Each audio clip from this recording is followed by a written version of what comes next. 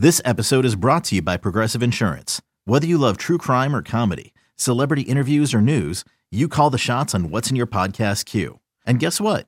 Now you can call them on your auto insurance too with the Name Your Price tool from Progressive. It works just the way it sounds. You tell Progressive how much you want to pay for car insurance, and they'll show you coverage options that fit your budget. Get your quote today at Progressive.com to join the over 28 million drivers who trust Progressive. Progressive Casualty Insurance Company and Affiliates. Price and coverage match limited by state law. Get an all-access experience with player interviews, exclusive practice information, and post-game analysts with the sauce you can't find anywhere else. This is South Philly Sauce, hosted by Flyers Game Day host Ashlyn Sullivan and Philly sports radio legend Al Morganti. Everything that we were scared might happened since we talked about. In our last podcast episode, the Flyers lose to the San Jose Sharks, and truthfully, a couple of days removed, I'm still in disbelief. And I shouldn't be in disbelief because it seems like the Flyers are always on the wrong side of history when these things happen. But I was talking to a coworker the other day, and we were on set for that game. I was telling my coworker that post-game show was one of the hardest shows you and I have ever done because it was one of the few times where I truly was just in disbelief that this happened. Well, you just missed Scott Hartnell. He wasn't there. Maybe that's why. I'm blaming the loss on him going out to do color on that game, but he knew going out. I mean, I knew. I was kind of joking with him before he went. I said, "Oh, you're going to get that San Jose game. This can be their first win." It's like you could see it coming. It was like, "Oh boy, this is a bad spot." And when their general manager Greer had gone into their locker room just before the day before, the San Jose locker room, kind of give them a heads up. You better get your act together after getting 20 goals scored on 2 games. Mm-hmm. You knew there had to be some sort of a response. And then they went and beat Edmonton the next game. So, I mean, the Flyers ran into a team that was that's as good as they can play. The Flyers couldn't finish, but it unfortunately, it was that situation where fans will look at it and go, well, same old. I thought I was having hope here. They were getting better. And look at this. They go out and they lay an egg like this in San Jose.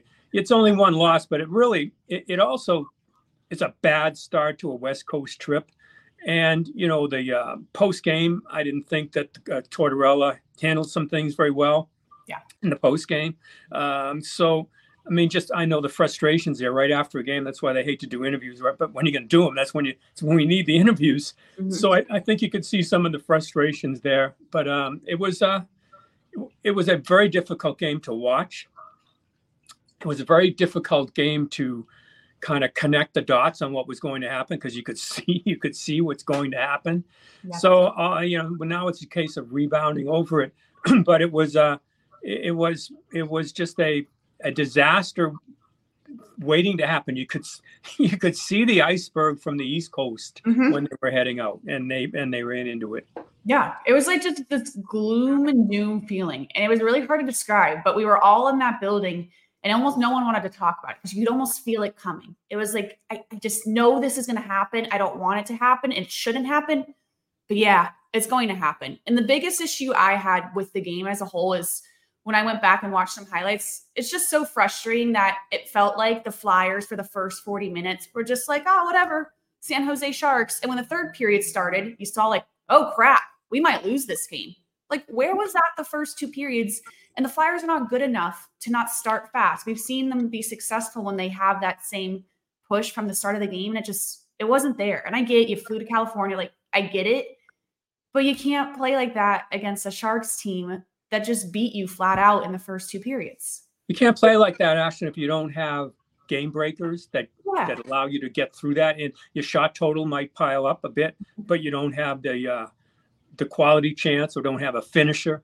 And that's the difference. When you don't have that, it's like the Flyers will beat very good teams by outworking them from the start. They had some pretty good, a lot of first period goals to go along with it, but they didn't finish in opportunities.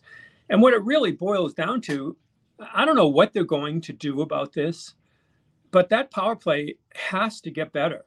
It just has to. You can't chug along as one of the worst in the league year after year with the pieces that you have, that you should be able to get something out of, that you should be at least a adequate number of power play goals, because it changed the whole game. You can't score on it. And they, the other side pumps one in. It's like, okay, basically game over. It energizes the opposition. It deflates your team. And it even makes a case of when you do get that power play, it's like you're watching it and you go, oh, this is going to be awful. It's like you feel worse afterwards. So, I know they've moved some parts around, but there has to be some better dynamic on this thing to get it going, because it's kind of preposterous that they've gone this far without finding a solution. And I would love to tell Flyers fans that, it's just not this combination, it's going to be fixed. Frankly, I don't see how you fix it with what you have right now, because we've seen in practice every single week we go to practice, we see them trying to change the combination. We see them trying to make it work. It just seems like they don't have the pieces to make it work. And I don't think next week it's, we practice it harder and all of a sudden it's going to work. Like, to me, it's been a problem for so long. I fear it's going to continue to be a problem all season. Yeah, I don't even know how much it would be, Ashlyn, like what practice you're going to go in, or, what style you're going to play. To me, it's somebody gets hot on it. We talk about Forster time and again, net front presence, the two guys in front, just something to get it going. Like, to me now, it's like, okay, which one of you guys is going to be the guy with the key to this? Yeah. Who's going to get this? Who's going to get this going? In the first place, let's start with our face-offs, which, they haven't been. They were bad again to come into control play. Zone entries, you can practice that getting in, but then once you're in that zone, because face-offs, power plays basically for the last 8-10 years have basically all been a variation of Adam Oates made a 1-3-1, and they all kind of run that way with a bumper and then a man on the boards that sets it up. But the Flyers just haven't finished any of that, even when they get a chance to come in and Frost was being used when he played. I got to think now it's a case of, all right, which one of you guys is going to be the one? Which one is going to be in front of the net and just tip something down, and that's going to be the answer. To me, that's it. But if you're a coaching staff now, it's like I would hate. Much as players don't like to watch video, if I'm a coaching staff watching, why can't you just coach something that gets it at least to a moderate level of success, at least to a point where even if we don't score, there was all sorts of pressure on this, and you're not even seeing that right now. No, it's got to be there in the film room. Just like, does anyone have an answer? No. But yeah, you look at it now. Even Washington, which had a killer power play with Ovechkin, well, now with people out of their lineup to set it up, that's kind of dried up. Pittsburgh's can go through phases like that, but you don't go through year-to-year phases with it, and that's kind of what we're seeing here. And I think that it also it negates some of your speed, because your speedy guys or your offensive guys, your Atkinsons, whomever, the York even, they draw penalties. And when you draw a penalty and then you get no cash out for it, it just gets frustrating beyond belief. And it even, like, if you're in the building at home here in Philly and the Flyers get, Lou Nolan goes on the power play and the crowd is supposed to get all excited that you're on the Pico power play. And it's like, well, the Pico power play is like lights out.